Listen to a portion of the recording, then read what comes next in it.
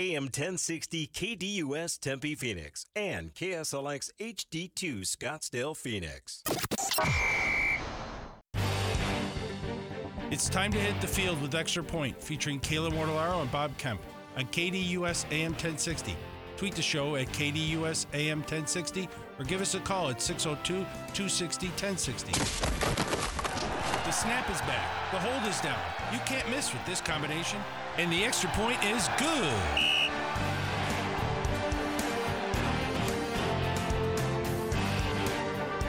Hour number 2 of Extra Point here on KDUS AM 1060. As always, follow along with us online at KDUS1060.com and with the KDUS 1060 app. It is Thursday. It is February 1st. Bob Kemp, Kayla Mortellaro here with you up until 1 o'clock today, as we typically do Mondays, Wednesdays, Thursdays, and Fridays. Let's reset the scene with today's poll questions that we'll officially answer today around 12:30, and still plenty of time for you to cast your vote. But first up, the KDUS1060.com poll question is, are you enjoying the more competitive college basketball season, which has included many more upsets of top 10 teams? Yes remains out in front at 71% of the vote, no trailing at 29% of the vote. Bob also had a great conversation with Carrie Miller from Bleacher Report, talking all things college hoops. And if you missed it from the Sports Zone, you can podcast it over at KDUS1060.com or with the KDUS 1060 app. Tossing it on over to X at KDUS AM 1060. Should the 76ers consider trading Joel Embiid after this season? No continues to lead the way at 60% of the vote. Yes trailing at 40%. The 76ers have yet to announce the outcome of Joel Embiid's MRI, but the NBA has a fine in place that you were reading about for Joel Embiid, and not this particular injury that he's currently suffered, but the one previous to that. Yeah, and I made a joke yesterday, or reference at least the fact that it seems to be a joke. That before the season started, they said they were going to find teams for players that were doing load management and obviously weren't hurt. And apparently they thought he wasn't hurt before the Saturday game, the nationally televised game against the Nuggets, in which he didn't play. And the NBA has fined the Sixers $75,000 for that. Failing to place him on the injury report before that Nuggets game on Saturday. I think they also, from the NBA standpoint, just has to get really frustrated because that was a nationally televised game. You also had the buildup, right, of the two players that were coming down the stretch last year for the MVP race, squaring off again in a regular season. So when you're trying to build narrative, when you're trying to build interest, when you're trying to build that up for the regular season, to not have those players out there for the NBA standpoint is very disappointing. Well, that's true. But they obviously, the thinking, the supposed thinking was that Embiid decided that he maybe didn't want to play in that game because he scored 70 points earlier in the week, and he was going to win the MVP for a second straight year, which obviously he should have never won last year. Which brings us back to a question we had the poll one of the poll questions for the week about. Should they just should these postseason, should these team sports awards be judged on the regular season, or should they just vote until after the regular season? And that question was inspired by the Lamar Jackson meltdown on Sunday in the game against the Chiefs, obviously, and that's now he's going to win 2 MVPs and he's got nothing to show for it basically in the postseason. 1 win in those 2 years that he won the MVP. And this is one of I've got many pet peeves. As I'm sure people are probably tired of me talking about some of these things, but I'm not going to quit until they get smart enough to change the stupid rules.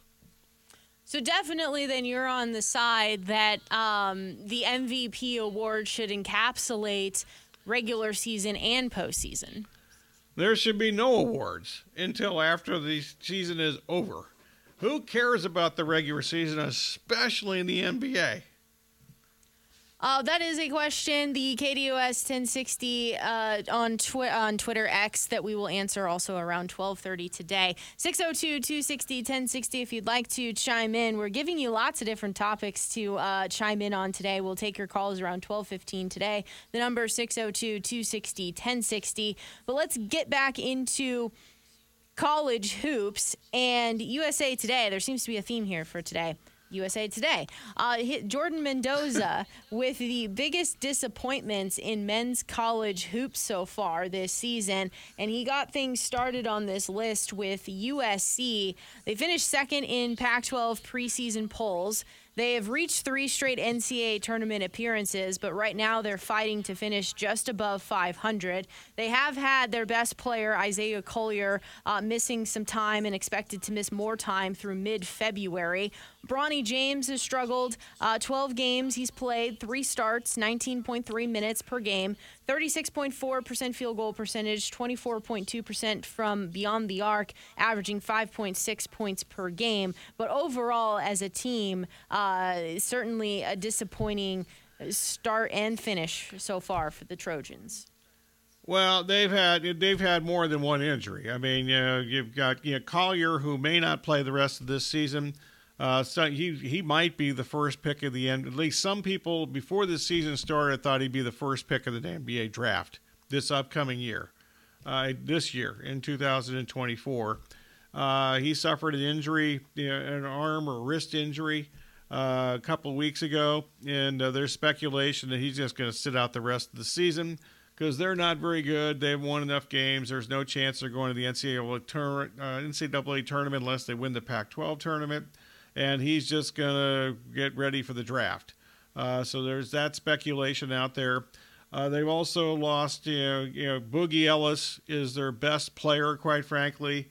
He's a really good college player. He played at Memphis. He's been one of the best players in the Pac-12 now for 2 years. He's missed at least a half dozen or maybe more than that as far as games go. They've also lost their 2 big guys to injury.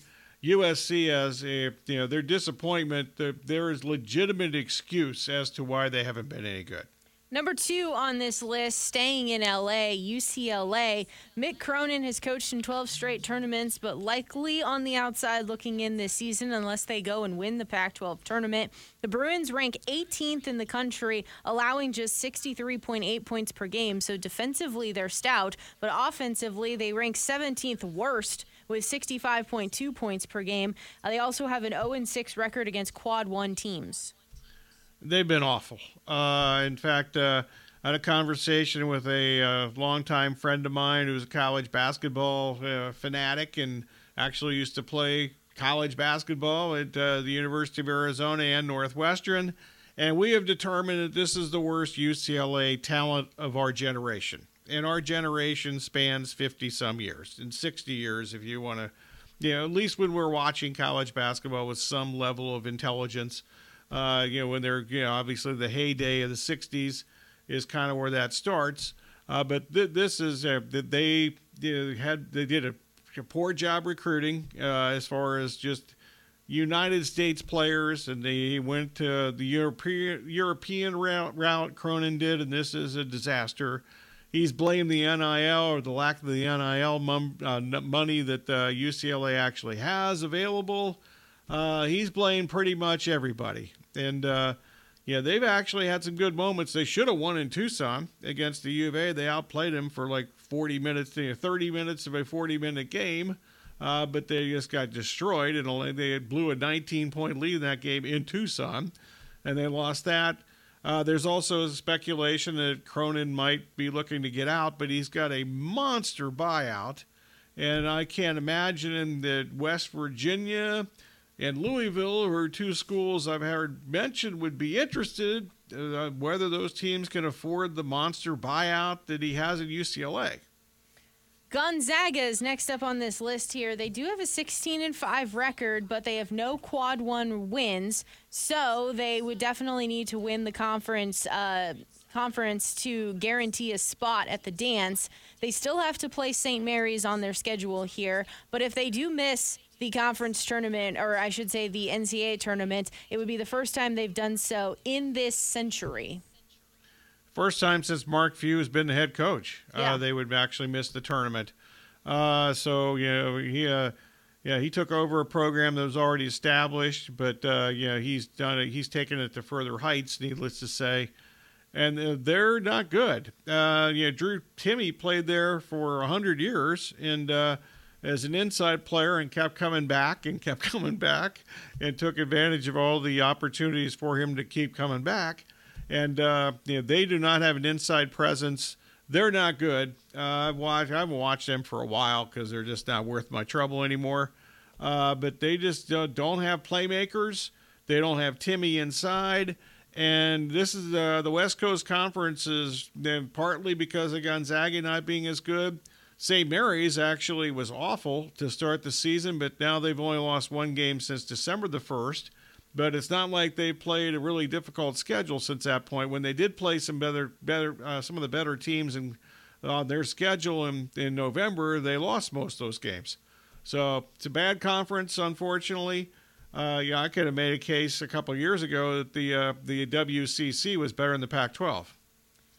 Number 4 is Michigan State. Started the year number 4 in the preseason poll with a lot of expectations. They do hold opponents, though, to 39.9% shooting from the floor. They still have Purdue left on the schedule, and they're likely still dancing, but not to the level of number 4 preseason poll rankings.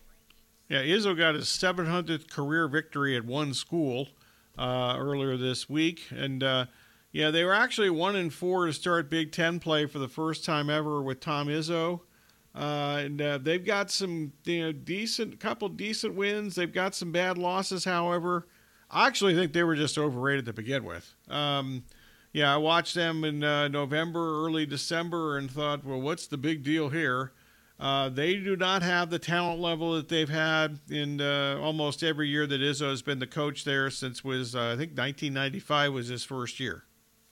We'll put a pin in that and continue with the rest of the schools on the other side of the break.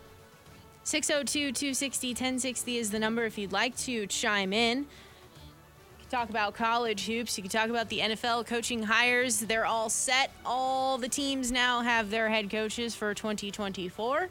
Also talk a little bit about what we were discussing with MVPs and Joel Embiid, etc. Plenty of things to get into across the landscape of sports. 602-260-1060 is the number, but we'll also continue this biggest disappointments in men's college hoops on the other side of the break.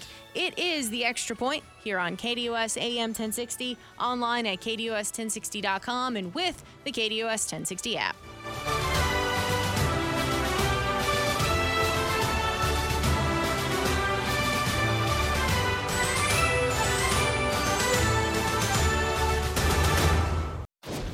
Ready to bring KDUS AM 1060 into your home with Alexa? Hi, I'm Alexa. Download the KDUS AM 1060 skill and enable. Then say, Alexa, open KDUS AM 1060. This is where I start my day.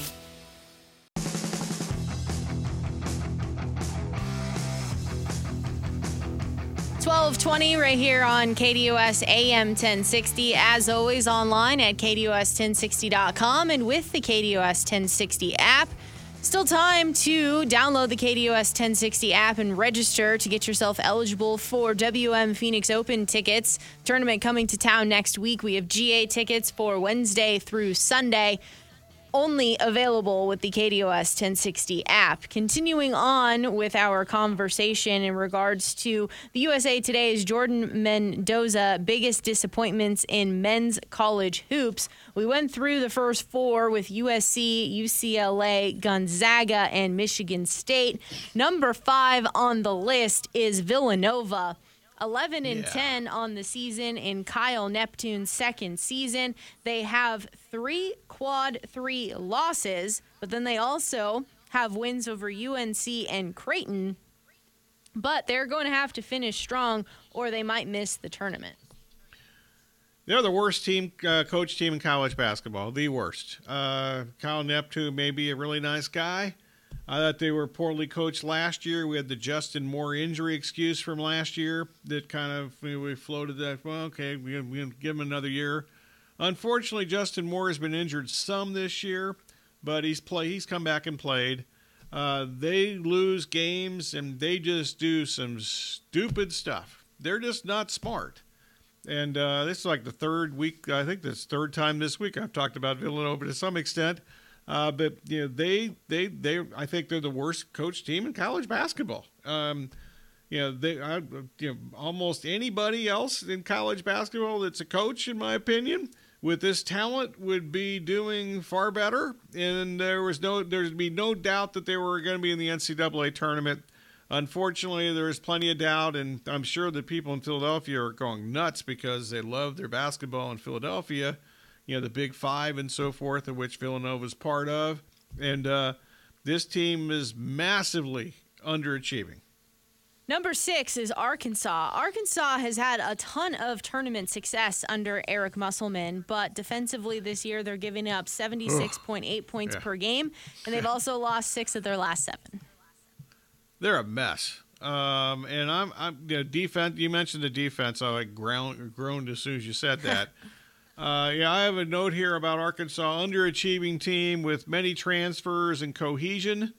And Musselman has also been a big transfer guy for many years, and it's worked out whether he was in Nevada or in Arkansas. It ain't working out this year.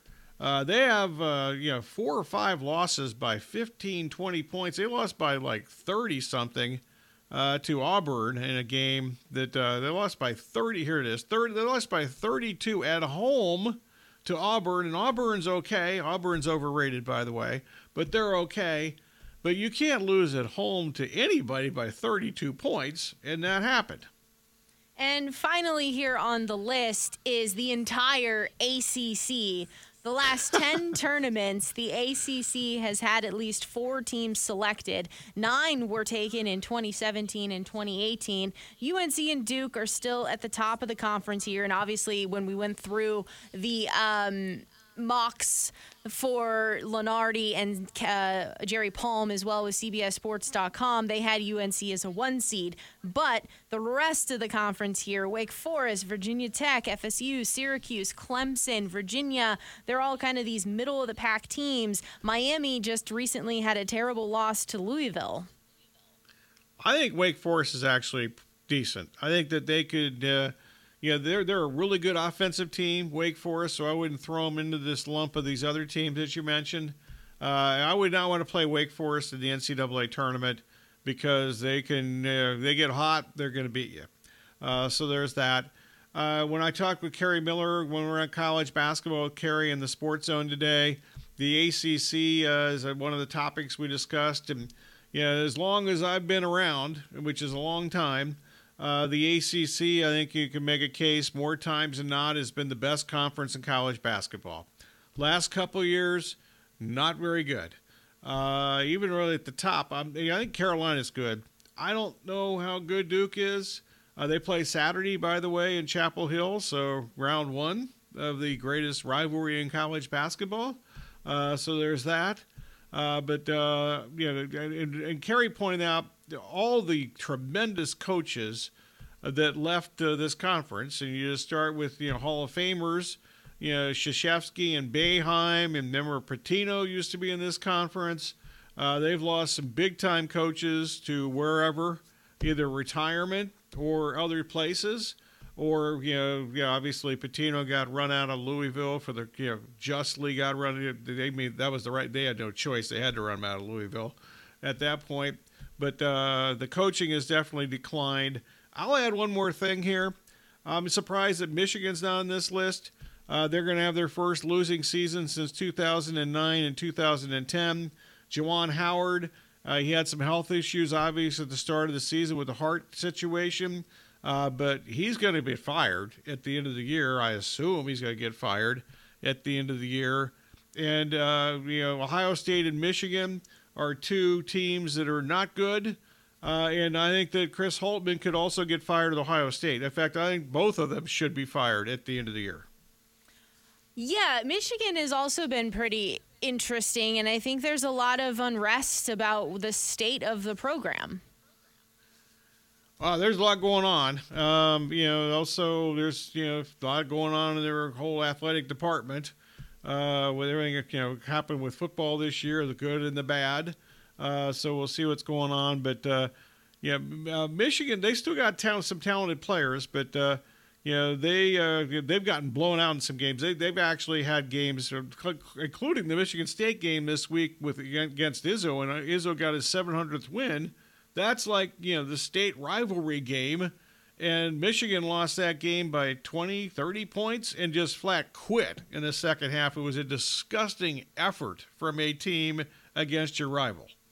Let's turn it here locally, but stay with college hoops. ASU men's basketball, they're hosting Stanford tonight. It's a 7 p.m. contest over on ESPN2. But, I don't know how to feel or make of this ASU men's basketball season so far to date. They're not good. They're not even NIT good. Remember the NIT now is not just, the next best group of, Power 5 conference teams. The NIT made a deal a few years ago that if you're a, if you're a, middle of the road conference team or below, if you win your regular season conference championship and don't win your conference tournament, you are automatically placed in NIT. You get a berth. So that's going to be at least 10 or 15 teams right there. ASU, they started. I didn't think they were very good in November, December. Their offense is just not good. Their defense is usually really good, and their defense did not. They did not get on the plane. The defense to Oregon last weekend, whether it was Oregon or Oregon State. I was really disappointed on Saturday. I've rarely said this about a Hurley team. I didn't think ASU competed. And that's a key word that I'm using purposely. I didn't think they even competed and lost from start to finish and had really no chance last Saturday in Corvallis against Oregon State.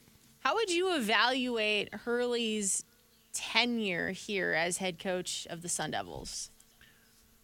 It's hard. First up, ASU has rarely been any good in basketball, and for 50 years, or since Ned Wolk left, and he actually got kind of bad towards the end of his time here.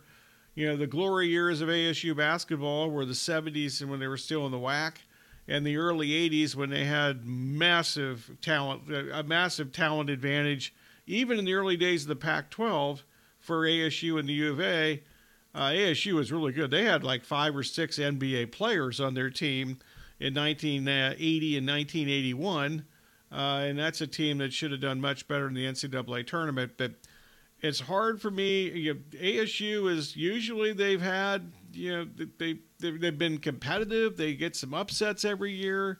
They lose some games every year, and seemingly you're not really sure whether they're going to make the NCAA tournament. And when they do, they're not going to last very long. They've been in the game, the play-in round in Dayton a couple of times, including last year. And once they played TCU, they actually played a good game against TCU last year in Denver, but they got eliminated in that game. So I think it's difficult to ascertain, but I don't think that ASU has a very high level of basketball history to really kind of judge what's going on with the program. I mean, rarely have they've had some good players over the years. They've rarely had, literally in 50 or 60 years since I've been watching, since the late 60s, rarely have they had a stretch of really consistent teams from year to year. Down in Tucson, UofA men's basketball, they're set to host Cal tonight, 6:30 p.m. on the Pac-12 network. Obviously, UofA, for them, they need to start putting things together when they're thinking long-term aspirations of being in the NCAA tournament. And as we were discussing yesterday, whether or not they can, find themselves beyond the Sweet 16, they got to start showing it on the court that they're a team that can get it done. Yeah, I'm a little confused. A lot of the national guru people think much higher of U of A than I do. I mean, the U of A, if you away from McHale Center, they have a losing record in games on opponents' home courts or on neutral courts since December the 1st. They have a losing record in games away from McHale. and I just don't think they're very good. I think that they had some interesting wins early in the season against some decent teams. Once they got to December, they lost against Purdue, and they weren't even really competitive in that game. The game was in Indianapolis, which is, Purdue, not a home game for them, but, they're from the state of Indiana, and that was a Purdue crowd, obviously. And then they lost in Las Vegas to Florida Atlantic, and that kind of started the spiral, in my opinion. Until they won the game at Oregon last Saturday, they had lost 3 of their 4 conference road games, with the only win against Cal. And Cal is definitely improved, but Cal still, in my opinion, and I've watched all these Pac-12 teams play many times now, it seems like, too many times in some cases, that even though Cal is an improved team, they have the lowest talent level of any school in the conference. That game, as I mentioned, 6:30 on the Pac-12 network. On the other side of the break, we'll dive into today's poll questions. We'll also get a little update on what's happening at the AT&T Pebble Beach Pro-Am. Before we got going to start hour number 1 of the Extra Point, I briefly flipped on the coverage to see how the weather was. Looked really cold. Umbrellas were up and down, so it looks like there was some rain, but at least it wasn't like the 50-mile-an-hour winds that I saw yesterday in the practice rounds. So hopefully it remains. Yeah, you can't even play in those conditions because the ball, I think, doesn't even come to a standstill. I think it's also projected, though, to be like that on Sunday. Great. Yeah. Beautiful. So we'll get an update about what's going on at the AT&T Pebble Beach Pro-Am on the other side of the break, plus poll questions here in this Thursday edition of the Extra Point. Your caddy, Ray Adams, takes you beyond the 18th hole on Saturday mornings with Great American Golf from 6 to 7 a.m. on KDUS AM 1060.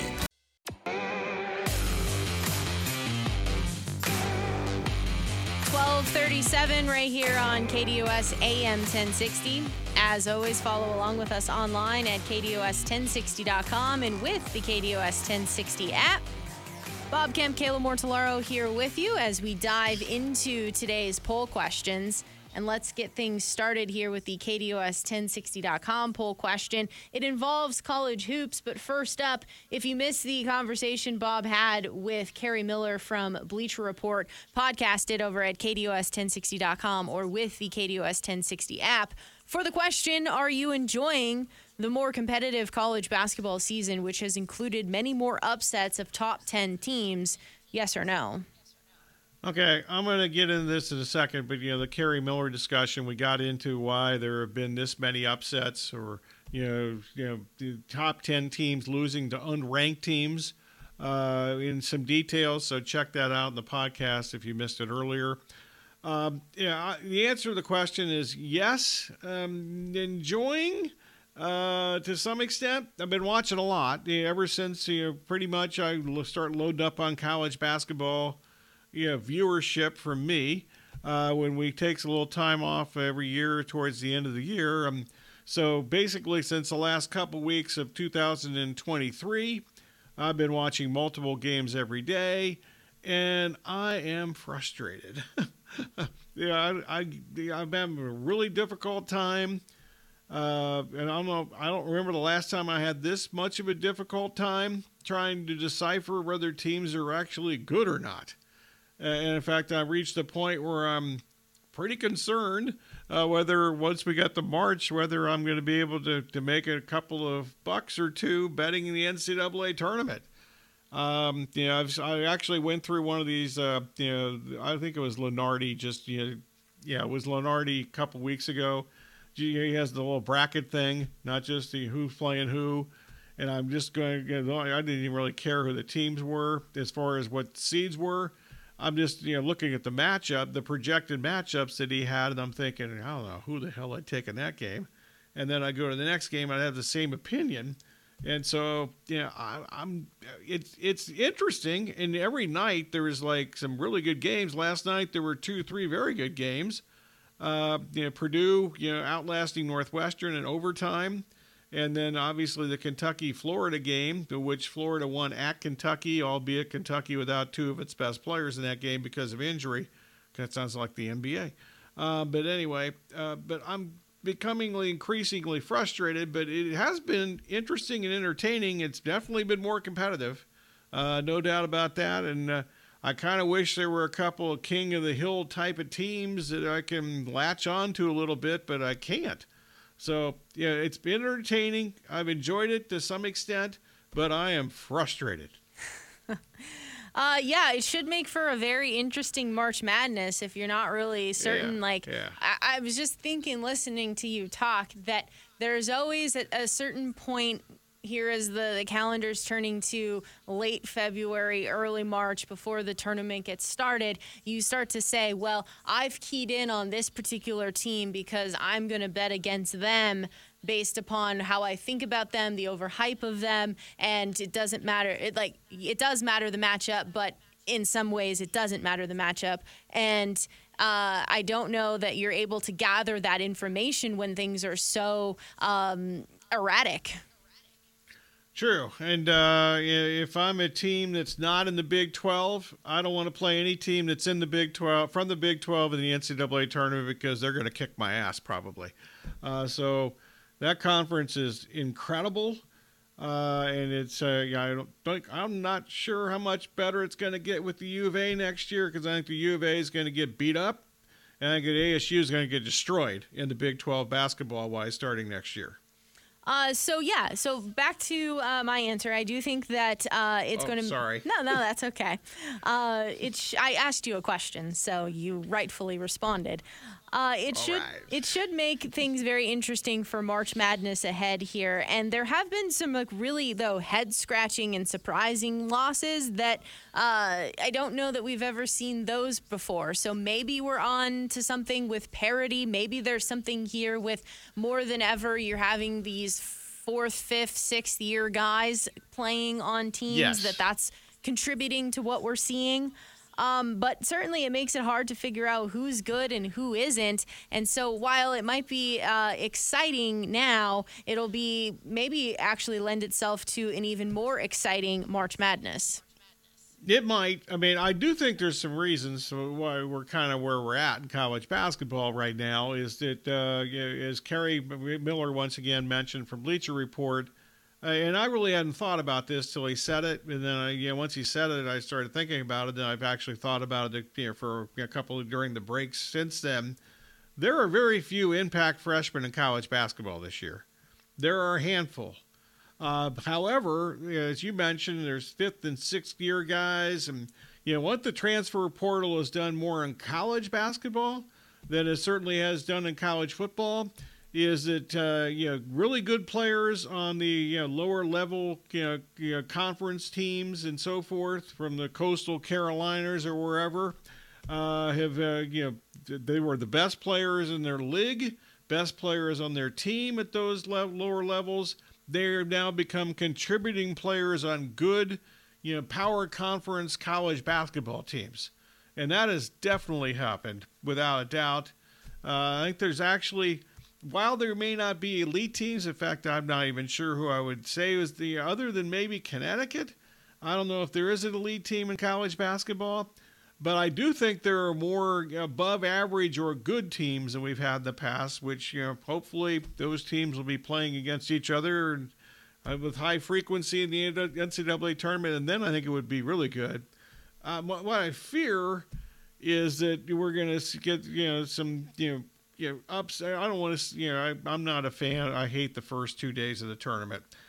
I'm the only person in America that hates the first 2 days of the tournament because I root for all the favorites, because I don't want to see an underdog win a game, because that means I'm going to have to watch them play the following Saturday or Sunday and most likely get killed in a very non-competitive game, because almost always the teams that pull the first round upsets don't win the second game, and rarely are they even competitive. So my whole dynamic here that I've had in my thought process for many, many years, 20 years plus probably, I don't know what the hell to think between now and once we get started in March. And I'm guessing I'm going to go back to I'm going to say this 100 times before we get to the actual tournament itself and during the tournament.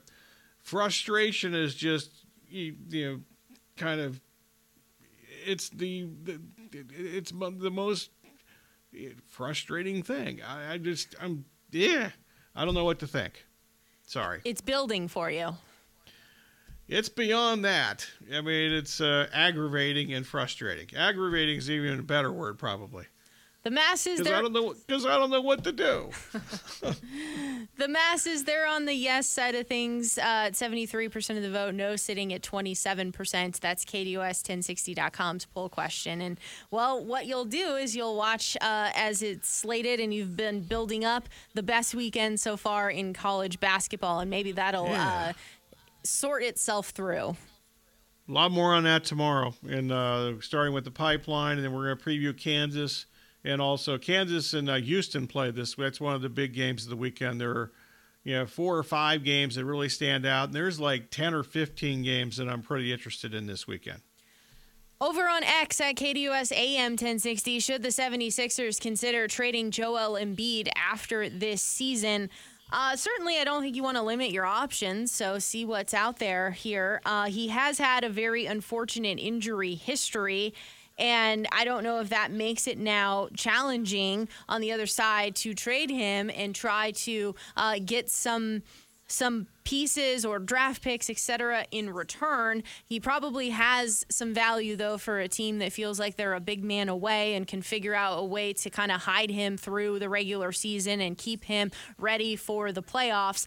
But also that was like the intention of what you were thinking that the 76ers wanted to do and being able to build a cast of characters around him. Unfortunately for them, they've undergone various different changes. We had to go through the process, and then we had to go through the Ben Simmons years, and then we've had to go through the James Harden years, and now the team is kind of at a turning point for themselves as to what direction they want to go. So if they're thinking that this, not a total rebuild, but maybe let's turn the page and reevaluate what we're doing, then I think you would put in consideration for trading him. You mentioned the process. I had a friend who actually had a Sixers process T-shirt at one point. So, the infamous process. When I first heard this mentioned yesterday on ESPN about trading him after the season, I just thought it was crazy. And then I thought about it, and I still think it would be the wrong thing to do. I kind of rambled on that last question. Sorry about that, folks, but I'm passionate about that. I'm not as passionate about this, but I do think what the Sixers need to do, I think you mentioned, you were reading the standings earlier, they're like 5th in the East now?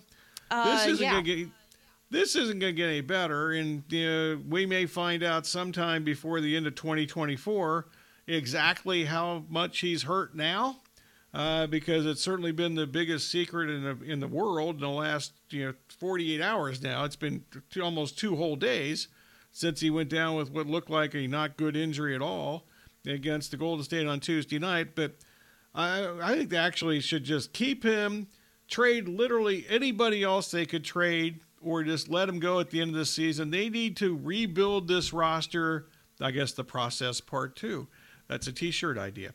But they need to build around Embiid and try. I think Nick Nurse is a good coach, even though I think he's a really overrated coach. And basically, he won a championship with Kawhi Leonard. And what's he done really since? He had a bunch of underachieving teams before Kawhi Leonard got there.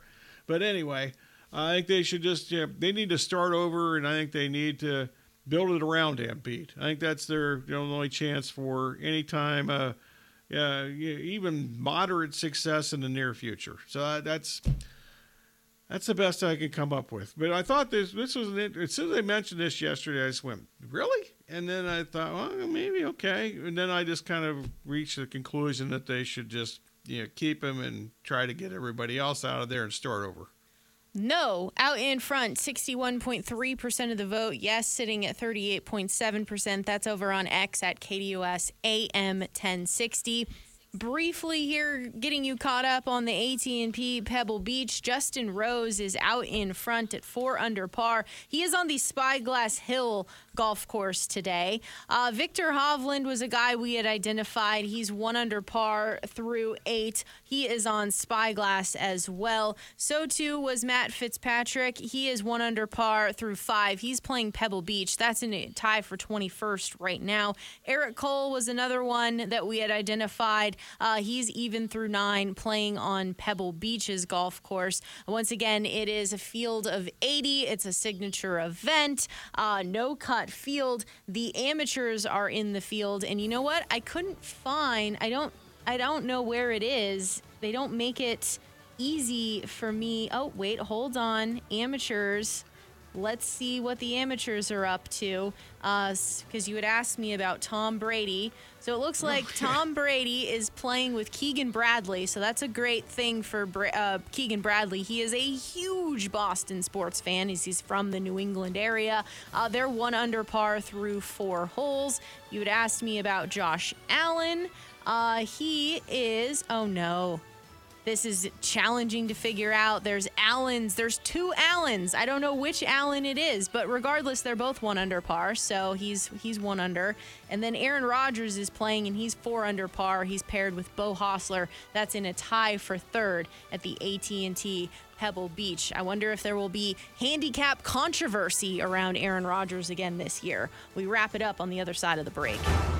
We'll do what's best for the team, and we'll do what's best for you. The Rich Eisen Show, coming to you weekdays from 3 to 5 p.m. here on KDUS AM 1060 and KDUS1060.com.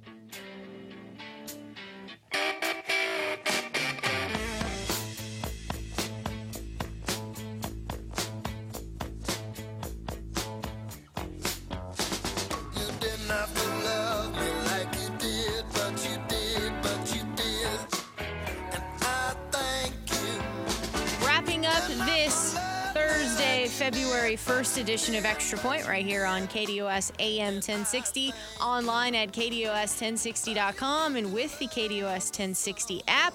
That's right, WM Phoenix Open tickets only available through the KDUS 1060 app, so make sure you're downloading, registering, and clicking on to get yourself eligible for those tickets. But right now, it's thank you time, Bob. As always, we thank you for listening. Special thanks to the callers, emailers, tweeters, texters, whomever and whatever else slipped through the cracks. Also, our guest today around college basketball, Kerry Miller from Bleacher Report, covered lots of topics, including a little on the UofA. Tomorrow at 10:15, we'll talk Kansas hoops and Big 12 basketball with Matt Tate from R1S1 Sports, and we'll preview the Kansas and Houston game, one of the many good college basketball games Saturday and or Sunday. Sound of the day courtesy of ESPN, Big Ten Network, TNT, ABC, Pac-12 Networks, and also Fox.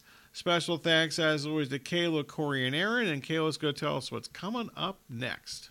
Up next from 1 to 3 p.m., it is the Doug Gottlieb Show, followed by the Rich Eisen Show from 3 to 5. And then you have the Sports Zoo with Dave Rooster Bierstein from 5 to 6. NAU men's basketball is taking on Weber State up in Flagstaff tonight.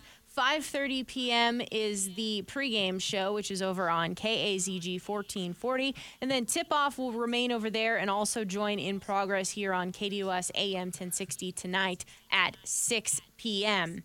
All right, Bob, I know you are on the edge of your seat and cannot wait for it tonight. 5 to 6:30 p.m. on ESPN. It's the Skills Showdown portion of the Pro Bowl. Okay, well, I won't be watching that, but there'll be the ASU U of A game started 6:30, and actually the East-West Shrine game's on tonight on NFL Network. I might watch a little bit of that. That's from Frisco, Texas this year, which is the Cowboys training facility. Yeah.